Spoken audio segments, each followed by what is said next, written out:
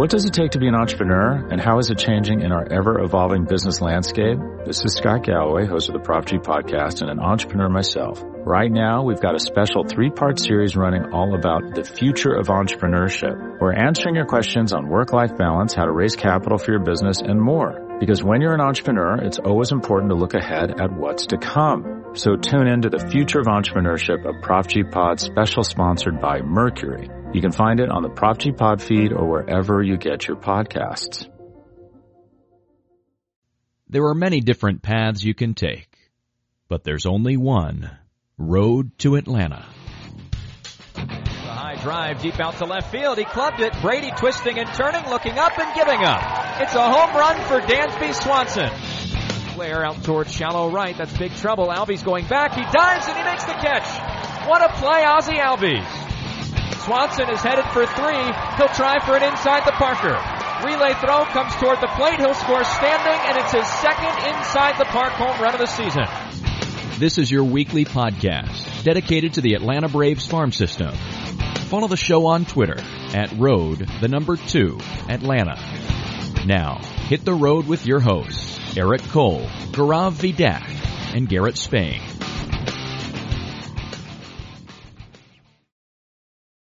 Ladies and gentlemen, welcome to the Road to Atlanta, a podcast devoted solely to the Braves farm system and Braves prospects. I am one of your hosts, Eric Cole. You may recognize from my work over on BatteryPower.com now, formerly known as TalkingChop.com. I've been with the site since 2015, and this is going to be relevant because my co-host and I are going to be doing a little bit of a prospect list retrospective back to our early days making prospect lists with the site, and that pretty much spoils who my co-host is going to be, and he's very frequently my co-host on this podcast. You may follow him on Twitter at BravesMILB, my longtime colleague and friend, Garrett Spain. Garrett, how are you, my man? I am good. It's been a pretty wild week for Atlanta sports. I know we were planning on doing this last week, and it was funny because I was talking to Eric, and we're like, we're doing this tonight, whatever. He's like, yep, we're good. I'm like, all right, we're good. We'll be ready to do this. And literally within 2 minutes of me saying we're good to go tonight, Jeff Passan tweets out, oh, the Braves have traded for Matt Olson. And we're like, well, guess we're not doing that anymore. So, week late, but, here we are.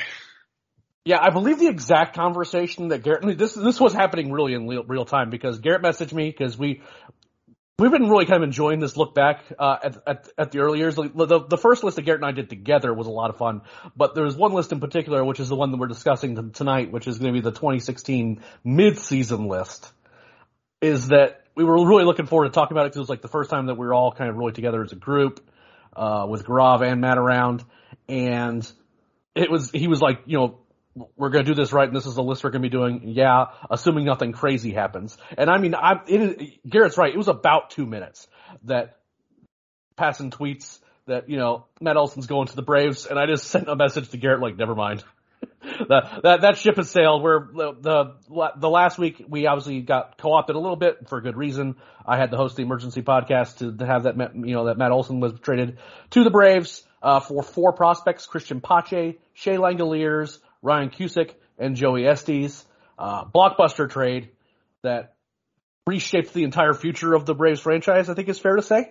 Not only because, obviously getting Matt Olson under contract for the next 8 years locks down kind of like one of your premier parts of your lineup for a long, long time, but it also alters the landscape of what the Braves will be doing at multiple positions coming out of the minor leagues, what positions they may need to prioritize in future drafts or IFA signings, because at least 2 of the guys that were pretty close to being major league ready, and the other 2 were pitchers that we liked, kind of to varying degrees, and you'll get differing opinions from our staff on them. So, Garrett, I just want to kind of throw it to you. We're talking about 4 names, and one of which has been with us for a long time in Christian Pache. We mentioned last week that we have had exactly 1 list without Christian Pache on it, and we will not have another list with him on it. And it's not because it's graduating eligibility. He's not going to be in the organization anymore. But the Braves lost some real talent last week in that trade. Obviously had to give good players to get a great player back. So talk to us a little bit about the prospects that the Braves lost, kind of what your thoughts were about the trade, initial reactions, all that good stuff.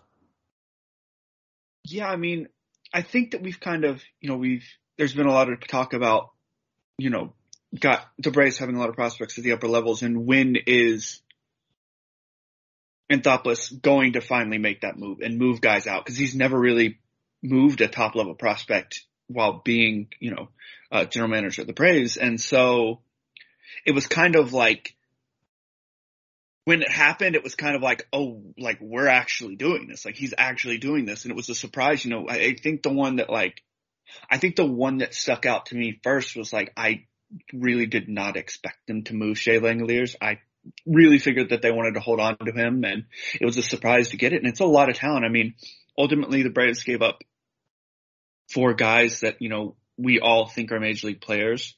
I guess in some ways it's fortunate, all the players are kind of coming from positions where the Braves have some depth. In outfield, Pache is the one that, in the near future makes the biggest impact because, that's kind of a guy that you penciled in as the center fielder for the team, or could have been the center fielder for the team.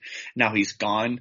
I think that's a good, I think ultimately the Braves, I don't think it was a win for the Braves. I don't think it was a loss for the Braves. I think the Braves came out fairly even in the deal. The Athletics got better for their future, and that was good for them. So I think it was a deal that worked really well for both sides. Pache, I think it works well for because he doesn't have the pressure of having to go to the major league level and compete now. He can go up to the major leagues, struggle for a year, struggle for a couple of years, and figure it out at the major league level. And that's good for him not having to bounce back and forth between AAA and the major leagues every time he struggles. He has the freedom to kind of go up there and fail and learn at that level. Langeliers is, that's a huge loss. Fortunately, the Braves do have William Contreras. It seems like they're fairly confident in him. But that's a premier defender that the Braves are losing behind the plate, and they've got to have, and a guy that seemed like they were counting on for the future, that's not going to be in the organization anymore. And the Athletics got a really good defensive player, a guy that we think can be a decent offensive player. I don't think that any of us were particularly on the idea that he was going to hit at the level to make him, a superstar behind the plate. I think that we thought he's going to be a solid, above average, well above average type backstop with the defensive focus. But ultimately that's a really valuable player. And I think that the Athletics are going to get a guy that for, starting maybe next year is going to be a great catcher for them for 5-6 years. Cusick, I'm probably the low person in the entire group on Cusick, or fairly low to it. I don't necessarily know if I see him as a starter. I had him below Joey Estes on our top 30 list. I think the group as a whole had him below Estes. I see him more as a reliever. There's a lot of reliever risk there with the command issues, the lack of a third pitch, though he did add a slider that he's been working on, and we've seen that, and we've seen flashes of that. He's a very high ceiling talent, a guy that the Braves really liked, a guy that I think the Braves again could deal to get rid of. I see him more as a late inning reliever type, which is not an insult. A guy that can pitch in the 8th and 9th inning is a really, really good pitcher. It's just, I don't know if that profile is going to hold up as a starter. It's just hard to say.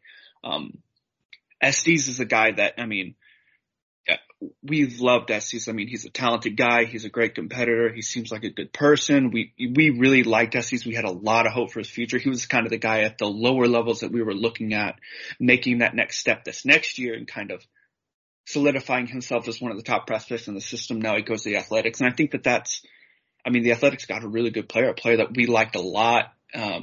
Again, a player that the Braves, because he's so far away, the Braves can kind of afford to part with him, but it hurts that lower level depth, and that he was kind of, the guy down there for all of last year. And, it's tough to lose these guys, especially a guy like Pache that we've had in the system for, 6 years. This is a guy that we've seen come up through the system, and it's kind of emotionally, it's hard to kind of lose these guys that we kind of, watched, and we're excited about their futures, and we want to see them succeed. And of course we want to still see them succeed with the Athletics, and it's hard to lose those guys, but I am excited. I think that the Braves getting Olson was the right decision with the talks between Freeman and the Braves breaking down. They had no other choice but to go out and get a first baseman, and that was the best option. And I think the guys that they moved, it is a lot of talent, but it's fortunately guys that I think that the Braves can live without long term. Yeah, it's an interesting group, right? Because you have two guys who I think are fair to say that are kind of on the come up in Langoliers and Estes specifically. In that I think that obviously Estes had risen his stock quite a bit. He, as a starting pitching prospect, it's still a prep arm. He still dealt with some injury stuff, so there's that's a bit of a lottery ticket, but he was an impressive lottery ticket down there at Low A Augusta this past year. And then you have Langoliers, who I think in both the Braves and the Athletics minds is the key part of the trade. In that, one, that there's like a positional scarcity of guys who can defend and control the running game the way he can. He's a good game manager. He's getting better and better each time. He gets out there. He works really hard at it. I still had some questions about his hit tool, but the raw power was real, and there's real upside with his bat. I think he's going to be a good major league catcher, and that's hard to come by. Then you have two guys who I think, in some respects, their stocks were far less certain. You have Christian Pache, who a lot of people certainly had their doubts about the hit tool, and those fears are founded, to be frank. He is long on tools, just pure world-class athleticism, but it wasn't translating, he's incredibly fast, but that wasn't translating to necessarily a lot of stolen bases, maybe some extra, it was certainly helping out in the outfield where he's a world-class defender, but, he was maybe take some extra bases here and there, but it wasn't, really quick twitch, straight line speed that kind of, you would think for a guy that could be that fast. He's a bigger guy than people give credit for, so it's long strides. So how is that going to play? The hit tool was obviously a lot of ground balls, wasn't getting the line drives consistently, looked better in the second half last year, and we had a lot of high hopes for him, so much so that we put him at the number one spot of the prospect list. I personally didn't have him there. I had him at number 3 behind Langoliers, with Michael Harris at the top, but at the same time, I get it. You know what I mean? Pache doesn't have to figure out that much at the plate to be a really, really valuable player. He's incredibly strong, fast. He's going to be worth a lot of just value just as a defender in center field. He's a surefire center fielder with that arm and, his ability to run routes and make plays out there. He doesn't have to hit 290 with 30 home runs to be a good major league baseball player. So I'm hopeful that the change of scenery helps him, but I do think that in the eyes of the Braves, that his stock could come down a little bit, particularly with the emergence of Michael Harris, because they're only going to have so many spots on their roster down the line. And I think that Harris has really kind of come on as a guy that the Braves really like, that they want to get up through the system relatively quickly. Far less questions about his hit tool, just overall what he can do on the field. So, and then there's Cusick, who I am personally of the belief, and I don't have anything to back this up, other than kind of how this draft went, is that, and Garrett, I'll let you kind of chime in on here, is that the way the first round went down is I think the Braves had a few guys that they were interested in, and I think that several of those players were taken right before they picked. I think like Jordan Wicks was in the mix. The pitcher from East Carolina, I think he got picked like one pick before the Braves in the first round. I think it was East Carolina. Was another guy. Gavin Williams. Yeah, that's a live arm that if he didn't have any health concerns, he would have probably gone significantly higher. The kid from Irvine, the UC Irvine that went, several picks earlier. I think it was another name that the Braves liked, and I think that just the guys that they were interested in just weren't available to them when they picked in the first round. And as a result, they had to kind of make a decision as to kind of who was left, and they seem to be, with these first round picks, really privileging these college players, particularly college arms. I don't know if they were ever really in love with the Cusick pick. I just don't think so.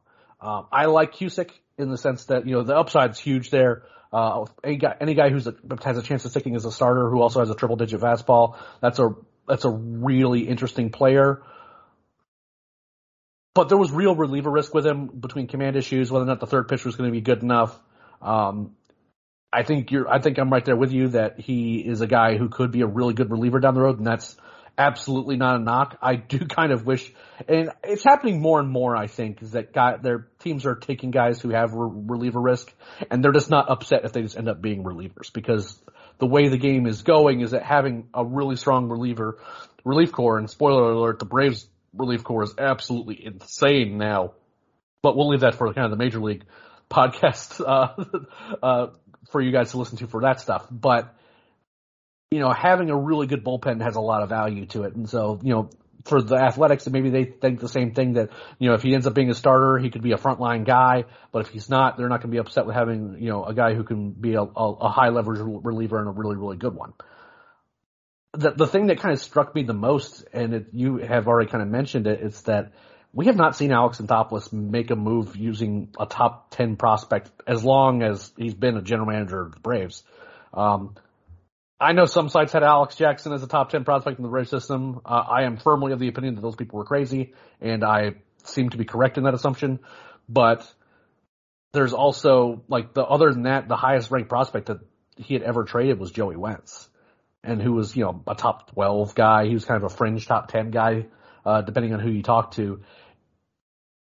And they traded from our list, again, just from our list, of the top 13 prospects, they traded 4 of them. And that's a lot of talent to lose.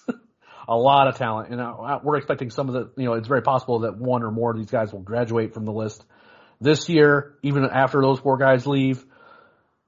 This is in terms of overall talent in the minor leagues, this is a lot of talent to lose.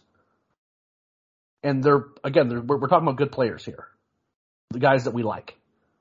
This isn't like the Braves, put one over on the Athletics. But I do think that the names were involved. I think the Braves, the reason why they're able to make this deal is because of what you said, is that they have specific depth at the positions that they're talking about. And some of the guys who maybe have more have a lot of name recognition may not have stocks as high as where they were picked in a draft or, where they were ranked on either our list or other lists.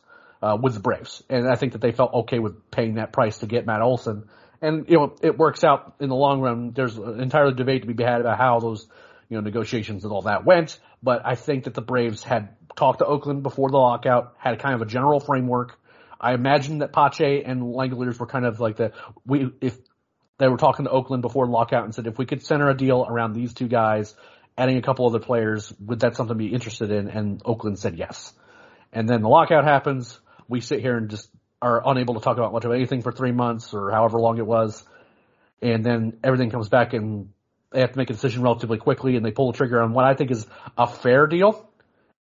Because Olson's a great, great player. You don't get guys with 2 years of team control without giving up real prospects, and the Braves did it.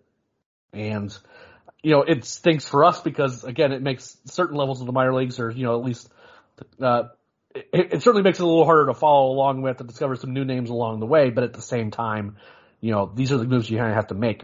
With that in mind, Garrett, now that we are down those 4 players and spring training has started, Matt Olson has suited up for the Braves, but we've also been seeing some minor leaguers in action as they kind of ease the major leaguers into the spring training. They're not line up. If you're not seeing what they're going to be running out there in the postseason, the lineups. A lot of minor leaguers coming from camp, not just the non-roster invitees, but also just guys from minor league camp just to kind of fill in the voids here and there. As the major leaguers get a couple of at-bats, put more guys in there. So talk to me about the guys in camp right now that you've seen in spring and who've looked good and who've struggled a little bit, even though obviously we're only a handful of games in the spring, so those stats don't really matter. Yeah, well, the first person I mentioned doing well is Michael Harris. This is the 3rd straight spring that we go into camp and half the stuff we hear is about how good Michael Harris is. And he's done really, really well for himself. Each year you've watched him at spring training, he's looked more and more comfortable. He's looked more and more, you can tell the progress that he's making. He's looked really, really good. Bryce Elder had a fantastic first start. Kyle Muller had a good start. Tucker Davidson had a really good inning today and then had a second inning that, had some batted ball luck and wasn't quite as good, but he ended up striking out 4 guys in 2 innings. So he looked really good. Vaughn Grissom has looked good. Both Grissom and, Harris have put on some weight this year and good weight too. And they look stronger and Grissom's hit some hard balls. So far, he's had a couple strikeouts, in a few at bats, but, his first game, he had a couple strikeouts. And then after that, he's hit really, really well. Made an error today. So not ideal, but not the way you want to put yourself out there in front of the big league club. But, that type of stuff happens. Struggles-wise, Drew Waters had a couple good games. Hit a long home run apparently in his first game. We didn't get to see it on video, but he hit it a long way. I saw a video. It was a tank. Oh, yeah. He hit one a long way. Unfortunately, he was scratched from lineup a couple of days ago with a tight hamstring, which is the second straight spring that he's kind of had a injury, a soft tissue injury, kind of throw a wrench in things. And that's kind of disappointing for him because, we had some questions about how healthy he was all year last season, and it would be really nice for him to get off to a good start and come into the season healthy, ready to go, ready to hit. Cause, again, center field long term, they want Harris to be the guy, but center field long term is fairly open. And if he comes in and has a good season, he could earn an outfield spot for himself in the future. And so it would be nice to see, him hitting that, he's had 3 really good at bats. He'll hit a long home run, and then he's had a couple of bats where he's looked really, really bad. So, that's kind of the Drew Waters experience right now is that. Yep. That is pretty much the experience. Yep. There haven't been a ton of guys that have done terribly. Unfortunately, Braden Shoemaker has not looked all that good this spring. Again, small samples, but he hasn't, we're still not seeing that consistent line drive stroke that we saw a lot in college. We really, really want to see that. Again, the defenses look great from him. That's very, very important is that, he's made a lot of progress defensively, but unfortunately we're still early on not seeing a ton of, he's hitting he hit a couple fly balls pretty hard, but hasn't really hit too terribly well. Trey Harris has got a little bit of action and hasn't really done anything. But it's just, Justin Dean's made a couple great defensive plays, hasn't looked very good with the bat, so overall kind of those fringy guys that we already had questions about hitting wise kind of haven't done that well. But overall, a lot of, the top guys have looked really, really well this spring, really, really good this spring. And that's a nice sign going forward. Yeah, and it's important to note too. We're talking about they're 4 games in now because they're 2-1-1 with the tie with the Rays that they had the other day.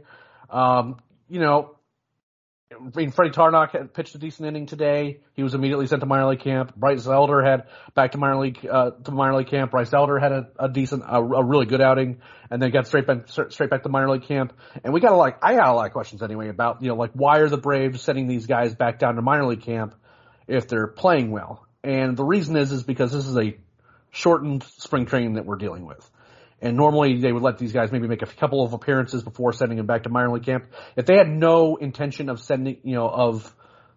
having him with the major league club, now, me personally, I would have given Bryce Elder a longer look if you're looking for a 4th and 5th starter. But I think maybe the Braves have some ideas as to kind of what they want to at least start the year with. And they don't want to necessarily be messing around with service time, and they want to give Bryce Elder a chance to get some time at AAA. But he was a guy that I thought had a chance to break camp with the team with a shortened spring training that became less likely, unfortunately. But we're seeing these guys basically getting to make 1 appearance and then getting sent back down to minor league camp, eating up some spring training time so that we can get all the relievers can get some innings in, and as they're stretching out these starters on the backfields, getting them kind of ready to be able to throw multiple innings leading up to the season. And that's going to be a real challenge, especially if they somehow don't do expanded rosters to start the season. And I don't know how they even function with it. No, the major leagues are even going to function without expanded rosters this year. I think that they need to have a couple extra roster spots for some pitchers, just because with the shortened timetable, I think that it's going to take these starters some time to stretch out further, and we're going to see some more relievers early in games, early in the season. And I guess the short answer to what I'm trying to say is that don't take too much from what you're seeing early in spring, like the decisions have made, like who stays in camp and who goes. I think that they're just they're making decisions a lot quicker than they normally would just because of the truncated timetable. I'm not looking too much at, I'm looking to make everyone stay healthy. I'm not worried too much about what stats are. Get some at bats. Just get workouts in, for these young guys, hang around some of these older guys, take something away from camp, go back to minor league camp, and just work hard and then go into the season. If you see a guy that, like Michael Harris, for example, he's been playing well, but if he doesn't get a hit the rest of spring, that doesn't matter. It just doesn't. because the important thing is just kind of to get some work in, and then once he kind of gets into the minor league season and is going up against guys who are really trying to compete against him as opposed to just guys who are trying to work on certain things over and over again just to kind of get their reps in. It's just it really is an entirely different game in a lot of ways. With that said, I think we've covered what we need to cover in terms of the news side, Garrett. So I forgot one name real quick that we need to mention. Victor Vodnik's first outing, 2 innings, 2 perfect innings, 5 strikeouts, struck out the last 5 guys he faced. Fantastic. He had a rough season last year, and we want to see him get off to a good start. He had injury issues last season, and that's a really good start for him. Yeah, he's had 2 seasons now where there's been injury stuff with him, and color me skeptical. I love the arm. I do. I'm less in love with the frame and the ability to stay healthy, so we'll see if that happens. That's a guy that the Braves keep trying to run him out there as a starter, but it may just be the case that he ends up being a reliever. And again, that's another guy with a high octane arm that could really let things loose. But for now, I just need to see him actually stay on the mound and stay healthy. And last year, unfortunately, that didn't really happen. But he looked really good the other day. It's a good name to remember. I had forgotten that he had pitched that well. He looked pretty good in the first inning, and then he pitched, and then the second one he just mowed everyone down. So with that said, we're going to take a quick break. And when we come back, Garrett and I are going to do a little bit of reminiscing on the 2016 mid-season prospect list that we wrote. We'll just call it many, many years ago. But before that, we're going to listen to a word from our sponsors. What does it take to be an entrepreneur, and how is it changing in our ever-evolving business landscape? This is Scott Galloway, host of the Prop G podcast and an entrepreneur myself. Right now, we've got a special 3-part series running all about the future of entrepreneurship. We're answering your questions on work-life balance, how to raise capital for your business, and more. Because when you're an entrepreneur, it's always important to look ahead at what's to come. So tune in to the Future of Entrepreneurship, a Prop G pod special sponsored by Mercury. You can find it on the Prop G pod feed or wherever you get your podcasts.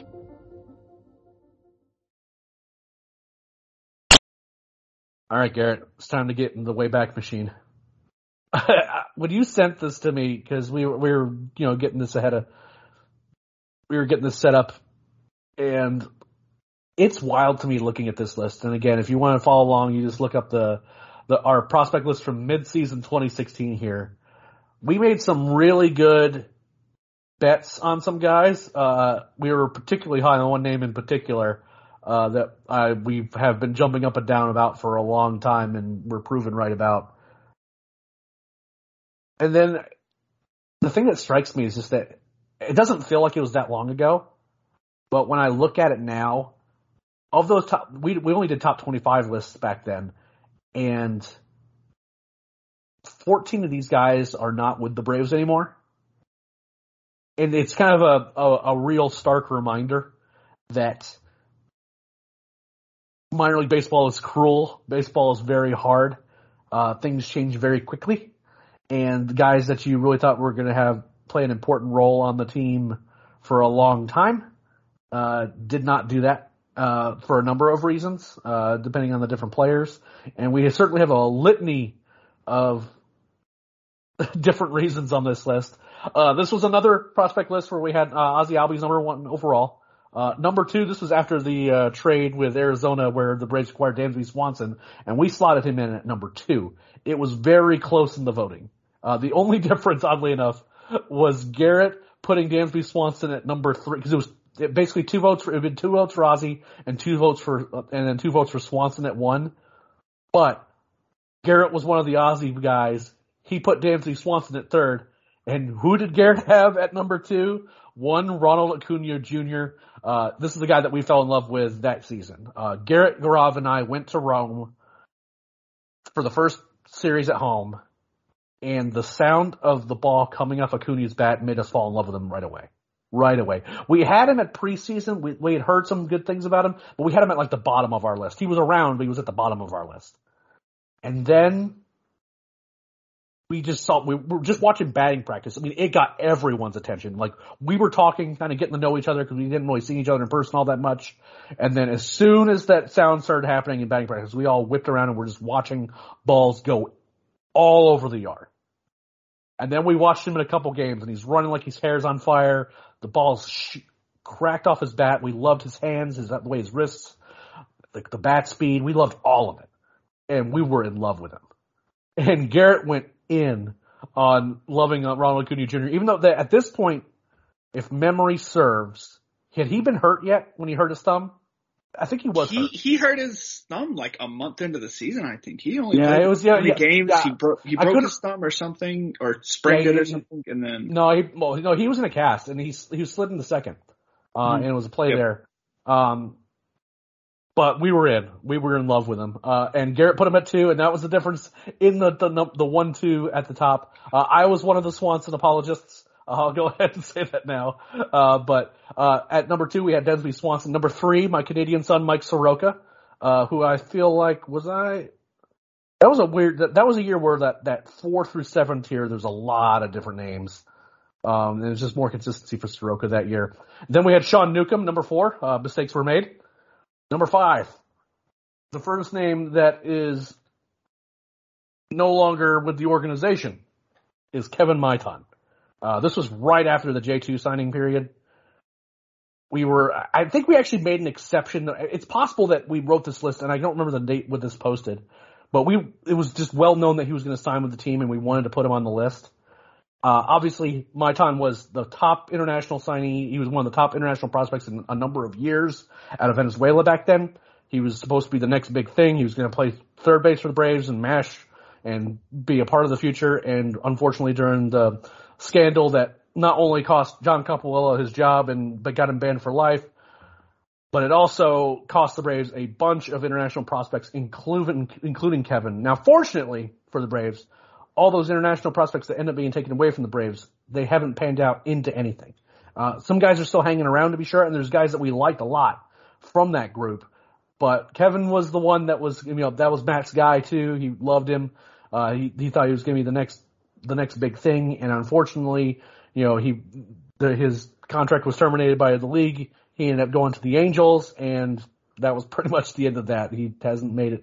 Hasn't really done much. I don't think I'm not even sure he's playing organized baseball anymore. I haven't really had a chance to look up him in a while.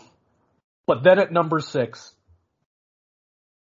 with again Garrett bringing up the rankings when he put him at 2, and we all had him top 5 or top. He was pretty high on everyone. I think the lowest we had was, oddly enough, me putting him at 8. Was Ronald Acuna Jr. at 6. We were the highest on him by a wide margin back then. Most people were willing to put him maybe in the teens, early 20s, but he didn't have a big track record. He was hurt. A lot of people weren't even put. Again, I'm going a little bit on memory, but I don't think he was even on that many top 25 lists at all back then, and we put him at number 6. Obviously, that turned out pretty well. Once he came back and joined Rome for that championship run, and then the work he did in the Australian Baseball League, everything we had heard was just raving. Anytime he was on the field, scouts would sit forward and they would really want to watch what this guy was doing. And we put him pretty quickly at the number 1 spot on our list. He was just that good. And it spoke to us. We watched very, very closely what he did. Pretty much this pick and then the next list where we put him even higher, were like the 2 picks that kind of, the ones that I think we're the most proud of is just really getting on Ronald Acuna Jr. early. Coming in at number 7, we have Colby Allard, who is now with the Rangers, who has since been traded away, former first-round pick. Unfortunately, some injury stuff and just the velocity backing up. Didn't really pan out for the lefty, but he's still sticking around there in the major leagues for a Rangers team. I'm not sure exactly how much time he's going to be spending in the major leagues, but I do love Colby as a human being, and I hope he does well. Max Fried, World Series champion and hero, coming in at number 8. Ian Anderson, this was his draft year, where we did put him in our top 10 at number 9. At number 10, Touki Toussaint. This was back when he was a starting pitching prospect. So from that top 10, Garrett, I'm going to go ahead and just cue you up here. What are some of the names that kind of stick out to you and stories and thoughts from that group? Yeah, so I want to explain somewhat the Acuna ranking, because that was, me putting him at 2 was maybe a little too aggressive. It ended up working out, but this was kind of a month-ish, 2 months-ish after I had actually seen Swanson. I was the only one because, playing out in Mississippi, they rarely come by us, and so Swanson, I was really the only one of us that had kind of seen Swanson in person. And I like Swanson, and obviously he turned out to be I like Swanson, but I saw him more of kind of a high floor, above average type player, which is kind of what he ended up being versus, there was a lot of the idea of he would be a superstar, and that never happened. Unfortunately, he never progressed that much offensively to get to that point. I was probably a little too low on him because I had Albies playing shortstop and him switching to second base. So I might have been a little bit too low on him, but Brad would be happy with that switch. That's for sure. I ended up betting on Acuna's potential long term, and it ended up working out. The Maitan one is one that I think that we all kind of learned a lesson there. Don't get too aggressive too early. And, by the time, it was that winter that Maitan, or was it the next winter? It was that winter that Maitan got taken away from the Braves. And, there was, even by then, there were already talks, among scouts of this guy's not as good as he was advertised. He had put on a lot of bad weight and there were issues there. And so it wasn't that, it was the next winter. It was after his professional debut. So it was a year later, but it was after his professional debut that, was that conversation of he put on a lot of bad weight and, he peaked early and we got a little too aggressive before we saw him. And I think you see a lot of that now with Maitan, where we don't rank international guys all that high. We don't rank draftees aggressively high until we see them debut. And so this was kind of the big example of why we do that. We can point back to this list and say, we made a big mistake here with this guy in not actually getting eyes on him before we made a decision with him. And I don't think that it was necessarily a terrible decision. He was hyped up that much. It's just, it didn't work out. Fried at this time, we all liked Fried from what we had seen, but he was still coming back off of the elbow. He was still kind of recovering, and he had a bad first half that year. And then it was the second half of that year that he was it was him and Soroka were the two best pitchers in the South Atlantic League. They mowing people down. Absurd. That second half of the season. And so I think after this season, you saw him take an immediate jump up because he was ridiculous the second half of that season. The rest of the guys, I think overall, Newcomb was just a matter of, kind of like Swanson, but to a more extreme degree where he just never progressed. And, that happens with especially pitchers more so than it does hitters. Guys sometimes just don't progress. Tukey is the same way, where we expected the athleticism to help him, and it just never worked out. The stuff is still there to this day. Tukey still has the stuff to be a very good starting pitcher at the major league level. It's just he hasn't gotten consistent enough, and Newcomb was the same way, where he never got consistent enough to kind of take that next step. And I don't think that, the Newcomb ranking was not a bad ranking. It was just an unfortunate ranking that it just didn't work out. But I think having a top three of Albies, Swanson, Soroka, and then having Acuna at 6, that was having Albies over Swanson was bold. And really it was when we say we had Albies over Swanson, like you said, it was really Albies and Swanson were at the same level, and it just was a matter of personal preference there. But having that top 3 and Acuna, that's a lot of really good outcomes there. And, I'm proud of what we did at the top of the list. Unfortunately, Maitan didn't quite work out, like we wanted to, but I really think, I think we did a really, really good job. And I think if you look at it long term and kind of look at the guys below it, we did a really good job. We got it right for the most part, other than, Maitan and Newcomb. Newcomb, I really don't know that we necessarily got it wrong. Maitan, we definitely got it wrong, but I don't think that, with Newcomb, like I said, it was kind of based on where he was at the time. I think, we made the right decision, and just doesn't always work out. Well, I also think it's a lesson in being willing to being fluid with your picks in the future, right? Like, this was not long after Newcomb was traded to the Braves that we was put at number 4. Maitan was a very recent addition, and we just everything that the early scouting on him, people thought he might put on some weight. People didn't realize it was going to be that much bad weight, and everything that kind of went south went really, really south with him. But we didn't stay wedded to these rankings necessarily. You know what I mean? If like Acuna just never came back or didn't do anything the rest of the year, I think we would have probably bounced him like all the way back down to where we had him at preseason. I think that, and we moved Maitan down, and we definitely moved Newcomb down multiple times. You want to believe in the stuff, but it's just over time, it's just, what happens to him when there's runners on base and just kind of what command issues he had. He was steadily moved down, and we're willing to change our minds pretty quickly, right? In the case of Tukey, we wanted to believe in the stuff. This was still not that long after, it's a like a year removed of him joining the organization, and he was still young, and you never really know what a guy's going to do year to year, and you still want to believe in the stuff as a starter, but he's a guy that we adjusted our opinions on over time. It's just that he was just not figuring it out, and he stopped being a top 5, top 10 guy, and he ended up being kind of more of a fringy type guy. But then we kind of get into guys who a lot of them aren't around anymore, particularly in the next 10. With one very notable exception. Number 11, we had Joey Wentz, who is now with the Tigers, and I still think recovering from Tommy John surgery. Rio Ruiz, big lefty, a guy that I think we wish we had given more credit to, but at the end of the day, he was kind of a fringy sort of major leaguer. He's seen time with the Orioles. He's still around, here and there. Dustin Peterson, who Sean Coleman was in love with and kept making fun of us for not ranking higher, and we were absolutely right about him. He also was traded to the Tigers.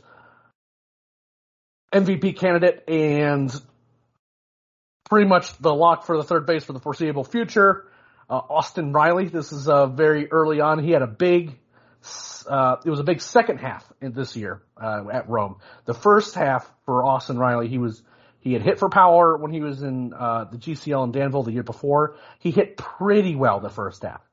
But if you want to take a moment to pause this podcast and go look at what Austin Riley did in the second half for Rome this season in 2016, he put on a clinic, and he was just hitting absolute tanks. He carried Rome into the playoffs and was one of the best players in low A that year by a significant margin. After that, you have Max Posey, who was dealt to the Mariners, I believe. Lucas Sims, who ended up with the Reds. Tyrell Jenkins, who ended up, did make it to the major leagues, was not very, very long, and ultimately is out of baseball. Patrick Weigel, who has bounced around since leaving. He was traded to the Brewers, and he got a spring invite somewhere. I can't remember exactly the organization. And then at 19, we have Christian Pache, who makes one of his many appearances on our list. This is when he was a very new international free agent signing. And then at 20 was one of the final part of the Braves' strategy in the draft that year, where they were able to sign Ian Anderson to an underslot deal, then get Joey Wentz, who ended up being the worst of the three, and then you have Kyle Muller, who's competing for a rotation spot right now. That group was a lot less fruitful, although I have to admit, getting Austin Riley out of that group, when you have your 14th best prospect turn out to be, a guy who looks like he could be an all-star and, tank 30, 40 home runs a year, you seem like you're doing pretty well. What do you think about that group before we kind of get to the last 5 here? Yeah, so Austin Riley, I was ridiculously low on this list. I overreacted to the first half, a bad first half. He had a really put him at 23. Yeah, I overreacted to it. And it's funny because I was high on him early, then I overreacted to him low, and then immediately brought him back up after the second half and didn't really drop him after that. And so that one was one that was kind of a lesson in, hey, maybe don't go too far with the early performances from these prep guys at A-ball. Like, have a little bit of patience with guys. So that was kind of I think overall, it's kind of Wentz, still has potential. He had Tommy John. So he's kind of still, Wentz's problems ultimately became, he had some arm troubles in high school, and then they kind of kept creeping back up. having issues with the velocity going up and down. He kept having issues with getting injured, and he's still struggling with that. And so that's kind of been, I was really high on Wentz. I really liked Wentz, and unfortunately, he just has not really been able to consistently stay healthy. And when he has been on the field, he's been very good. He's been very, very good when he's been on the field. He just hasn't been able to stay healthy. He's with the Tigers now. And I mean, he's still considered a top prospect. I mean, the fact that Anderson and Mueller got to the major leagues at a very young age is not, a knock on Wentz. It's just, unfortunately, things didn't work out for him. Mueller at this time, Mueller actually went down on our list after this year. We had heard a lot out of him from camp after this period of, his velocity was really low, like mid to upper 80s. He was having issues with the mechanics and all of that. And then he kind of, about a year later, about a year after this, he started to they made the tweaks to his mechanics. He started working out with, we started working on his mechanics a lot more, and he really took that step forward and kind of became a top prospect. This is these are a lot of guys that we kind of, Weigel had a great season at Rome. This was kind of halfway through that great season. He ended up going to Mississippi and having a solid end of the season. He went a lot higher on this list at the end of the year. Sims, this was a year after we went way high on him, and then this was,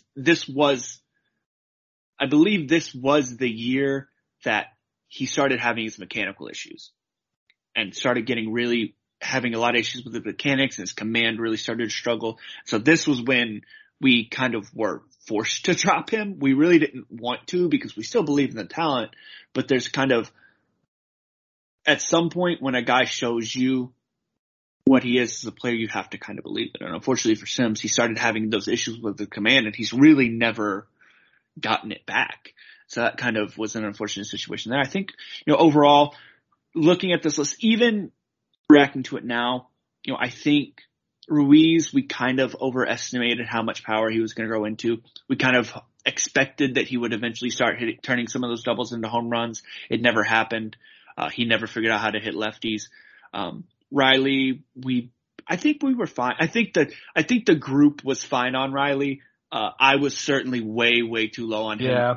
I certainly overreacted to it. That one was, for all the good I did having Acuna at 2, I undid all of it with having Riley at 23. Well, not all of it. I mean, it's still, we still put out Riley in a good spot, right? Right. But I think where Riley was fine. I just think that, obviously I overreacted a little bit there, but, I think, at this point we hadn't seen Pache play yet. So having him at 19 was still a pretty bold decision there because we hadn't seen him play. Having him, because a lot of people considered Cruz a better prospect than Pache at this time. And I think that from some of the things that we had heard from the organization and just our discussions around ourselves, having which we haven't talked about Darian Cruz yet. He is on this list. He's coming up in a little bit. He'll talk about it in a second. Having Pache over Darian Cruz was at that point kind of a pretty bold move, not like super bold because you're talking about 16-year-olds, but we were one of a very few small group of people that actually went with that move, and that ended up paying out long term. We like Darian Cruz as a person. Unfortunately, the baseball career did not work out there. Yeah, we'll talk about these last 5 because these are actually all players that are not with the Braves organization anymore. At 21 was a return in a trade from the Angels as well. Chris Ellis, who, as far as I'm aware, is not playing baseball anymore. Darian Cruz is definitely not playing baseball anymore. Ricardo Sanchez, who we wanted to believe in, it was a live arm, but it just didn't work out. Just couldn't stay healthy. Braxton Davidson, I don't think he's played another game since that walk-off home run that he hit in the AFL championship game, and then he broke his ankle, I believe, and that was the end of his minor league career, which is kind of wild to think about. And then you have Rob Whalen rounding up the list at number 25 as another guy that the Braves had traded for, kind of during the copy era. Again, Davidson was a guy who kind of haunted us for a while. Like every once in a while he'd go on a week where he'd hit 4 or 5 home runs. This guy, if you want to talk about a guy who just hit the ball hard when he hit it, this guy had some of the best exit velocities in the entire system. The problem was that he also struck out like 35-40% of the time. And there were stretches where it was actually significantly higher than that. Just didn't seem to know what pitches he needed to turn on. Frustrating to watch because a lot of deep counts just ended badly. And I will say that one of the worst things I've seen as doing this job is what happened to Darian Cruz. He wasn't ready. We didn't think that either Pache or Darian Cruz were ready to go immediately into full season ball out of rookie ball. They had played okay, but they really could have done with extended spring or at least starting their career, like starting that season, that the season they went to full season ball, starting in rookie ball, maybe at Danville back then, doing that first and just kind of getting their legs under them. But they put both at Rome, and in Darian's case, he had one of those games where a lot of the really important people were at the game to watch, see how he was developing, and had probably one of the worst games with yips and nerves that you'll ever see. It was like 4 or 5 errors, bad game at the plate. Just, it was a nightmare for him. It was a nightmare for everyone involved. They realized that they had done something that, very clearly it was one of those games that's almost like it can break a guy, and it felt like that's what happened. In Darian's case, he was just really he never got going again, ever. Went back down to rookie ball for a while, came back up, had another stint with Rome, but has since, left the game altogether. Feel for the guy, really kind of a talented guy, just never really put on enough size. The hit tool didn't really develop. Defense was really iffy at times, but in terms of just like raw physical talent, it's pretty easy to see why the Braves gave him as much money as they did in IFA, but unfortunately, this is kind of how these things go when you got kids this young. In the case of Pache, he grew up, got a lot bigger, a lot stronger, and continued to develop. But in Darian's case, it just didn't happen. And then, that's still one of the saddest things for me is just as a genuinely good human being in Darian's case to see him, not do well. Rob Whalen's a guy that kind of was a fringe prospect for us for a while. I saw some lists ranking him criminally high, but he's he was kind of he was a decent pitching prospect. He pitched okay. Ended up moving on from the Braves. Dealt with some mental health issues, which hopefully he's doing much better with. Last I heard, he was trying to get back into baseball. I don't know how successful he's been in doing that, but overall, that kind of rounds out our one of our early lists that has a lot of names that when we look back on, a lot of guys that when we were doing recaps back then, makes us smile to talk about and think about when we were talking, talking about the list. And that doesn't include like some of the honorable mentions that, ended up creeping on our list, like Lucas Herbert, Abraham Gutierrez was another guy that got taken away from the Braves that we liked a lot. The Randy Ventura era, I see that Garrett has it highlighted on here. If those weren't around in the comments section of our recaps for a long time, we just when in the Dominican Summer League, we just started keeping track of all the stolen bases this guy had. And he stole something like 60 bases or something down there in the Dominican Summer League, and it was hysterical to watch. He was really fast.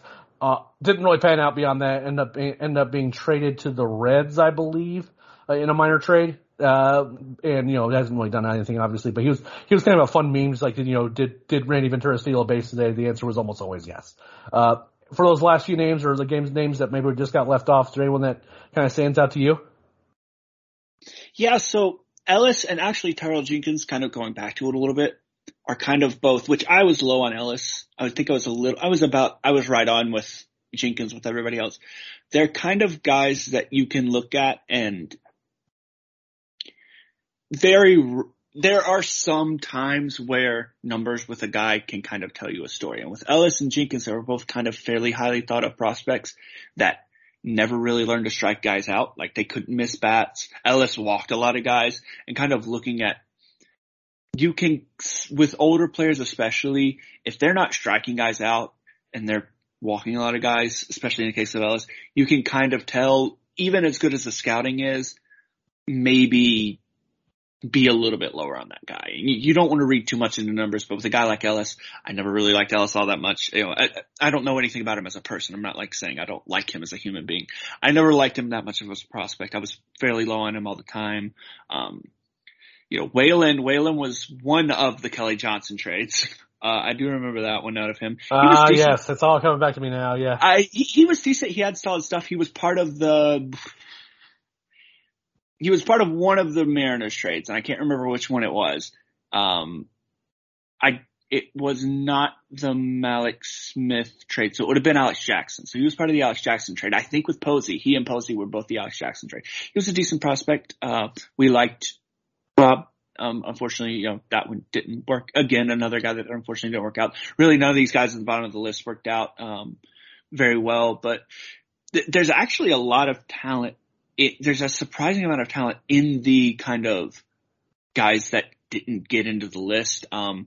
Brett Cumberland was a second round pick who didn't really pan out all that well, but we had some high hopes about his bat for a while. Juan Yepez had a really good season for the Cardinals AAA affiliate last year. He was in the Matt Adams trade.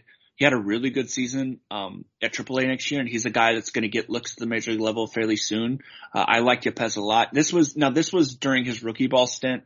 After his A-ball stint, I think after his time in Rome, I think we moved him up into the top 25. At this time, we didn't. I haven't. I think you're right. I think he ended up moving up. But he was a guy that hit really well at the lower levels. He's a really good hitter. Still is a really good hitter. There's still pretty good hopes. Luis Baez, unfortunately, had a very, very bad knee injury. Was a very athletic player, but he had a really horrible injury, and that, unfortunately, he was never quite, he never really played all that well before, but he was really never quite the same, unfortunately, after that incident. Israel Wilson, this was right before he went absolutely berserk in the GCL and hit 10 home runs in a month or something like that, or 10 home runs over 2 months, and jumped onto a bunch of top 25 lists. So Izzy Wilson was a guy that we ended up going way higher on our list after this. But there's a lot of it's funny looking at this compared to the 2015 list, and by the time you got to 15 on the 2015 year list, you're like, oh my god, we still have to keep talking. And now there's guys in the 30s and beyond in here that were legitimate major league talents. I had, AJ Minter, this was after Minter had been drafted, Eric had him just out of his top 25. I had him in the 30s. So, we, both of the, all the other three guys had him just outside of the top 25. If we had been doing 30 at the time, AJ Minter would have been on this list. There's a lot of talent on this list, and it's kind of crazy to see all the guys at that lower kind of area that ended up having, decent minor league careers. Not all of them ended up working out, but, guys like AJ Minter, guys like Juan Yepez, out of, your 30s that are, major league talents. Yeah, and there's definitely some guys that we end up liking a lot. One of them wasn't Jason Hirsch. Luke Dykstra was another name that some people seem to like a lot, but was kind of swinging a toothpick up there. Junior Severino was a guy that we really did like a lot. After we got to see him down in the GCL, we moved him firmly into the rankings. Thought he was going to be a big deal, and then again, he was another one of those international prospects that was taken, post scandal with Copy and all that stuff. It's fun to look at names that we were just big fan. I remember Matt Custard being a guy, kind of like a trendy pick for us, a guy that we liked better than we had any right to. Ray Patrick Ditter and his ability to get hit by pitches better than anyone I've ever seen in my life. Mauricio Cabrera is a guy that Braves fans will remember, a flamethrower who didn't really know what was going. Connor Lean had a very memorable Carolina Mudcats season where he was quite good and could do just about anything on a baseball field, and that ended pretty quickly after that, where he all of a sudden just lacked the ability to hit, and that made all the rest of the stuff kind of a moot point. Garrett, that pretty much rounds out our kind of retrospectives. Anything else you want to share before we let everyone go? I think I'm good. That sounds like a plan to me. This is a lot of fun. We're really kind of enjoying these retrospectives. If you want to make sure you don't miss a single episode of Road to Atlanta, all you have to do is search Battery Power on whatever your podcast purveyor you prefer. That's Spotify, Google Play, iTunes, Stitcher, whatever you use. Search Battery Power. You'll be able to find the feed. Not only will you get this podcast hosted by myself and basically most of the time with Garrett, but you'll also get the flagship show hosted by the great Brad Rowland, occasionally and co-hosted occasionally by myself, occasionally by Scott Coleman, and you'll also get the Daily Hammer hosted by the great Sean Coleman, where others of us make cameo appearances here and there depending on what the news of the day is. Hopefully we're going to get back to this kind of doing this weekly with the potential news for roster stuff constantly a specter hanging over us as we lead into the season. The schedule may change a little bit. That's what had to happen last week with the Matt Olson trade. But my guess is we're going to kind of get back onto a regular uploading schedule now that we actually have minor league baseball to talk about. Minor league season's right around the corner. We actually have to kind of get our minor league recap rotation locked down in the next couple days here, so we know who's going to be writing up what and when. But I just want to take a moment to thank each and every one of you for all the support that you've been giving the podcast. It was a tough off season, obviously, with not a lot of things to talk about. You guys were really helping us all out by making sure you were downloading not just the episodes that we were able to upload, but also going back and downloading old episodes and things like that. That really helps keep the podcast, keeps the lights on, if you were. And now we're able to get uploading a whole lot and producing a lot of content. You guys have been absolutely killing it by supporting it and making sure you're downloading it and listening to it. Tell your friends. Make sure you leave a 5-star review. Make sure you subscribe so you don't miss a single episode. Absolutely free. Doesn't cost you a thing. All you have to do is that it just gets put in your feed and it'll get downloaded to whatever your device you prefer. It's just I think it's one of the best feeds out there for baseball. Thanks again so much. Thanks again to Garrett. Thanks again to Chris and Brad and everyone making these podcasts possible and, keeping us in line to make sure we're doing what we're supposed to do. And until next time, we'll see you on the road. What does it take to be an entrepreneur, and how is it changing in our ever-evolving business landscape? This is Scott Galloway, host of the Prop G Podcast and an entrepreneur myself. Right now, we've got a special 3-part series running all about the future of entrepreneurship. We're answering your questions on work-life balance, how to raise capital for your business, and more. Because when you're an entrepreneur, it's always important to look ahead at what's to come. So tune in to the Future of Entrepreneurship, a Prop G Pod special sponsored by Mercury. You can find it on the Prop G Pod feed or wherever you get your podcasts. More to-dos, less time, and an infinite number of tools to keep track of. Sometimes doing business has never felt harder, but you don't need a miracle to hit your goals. You can just use HubSpot, because their all-in-one customer platform can make growing your business infinitely easier. Imagine this: high-quality leads, fast closing deals, wildly happy customers, and more benchmark-breaking quarters. It's not a miracle, it's HubSpot. Visit HubSpot.com to get started today.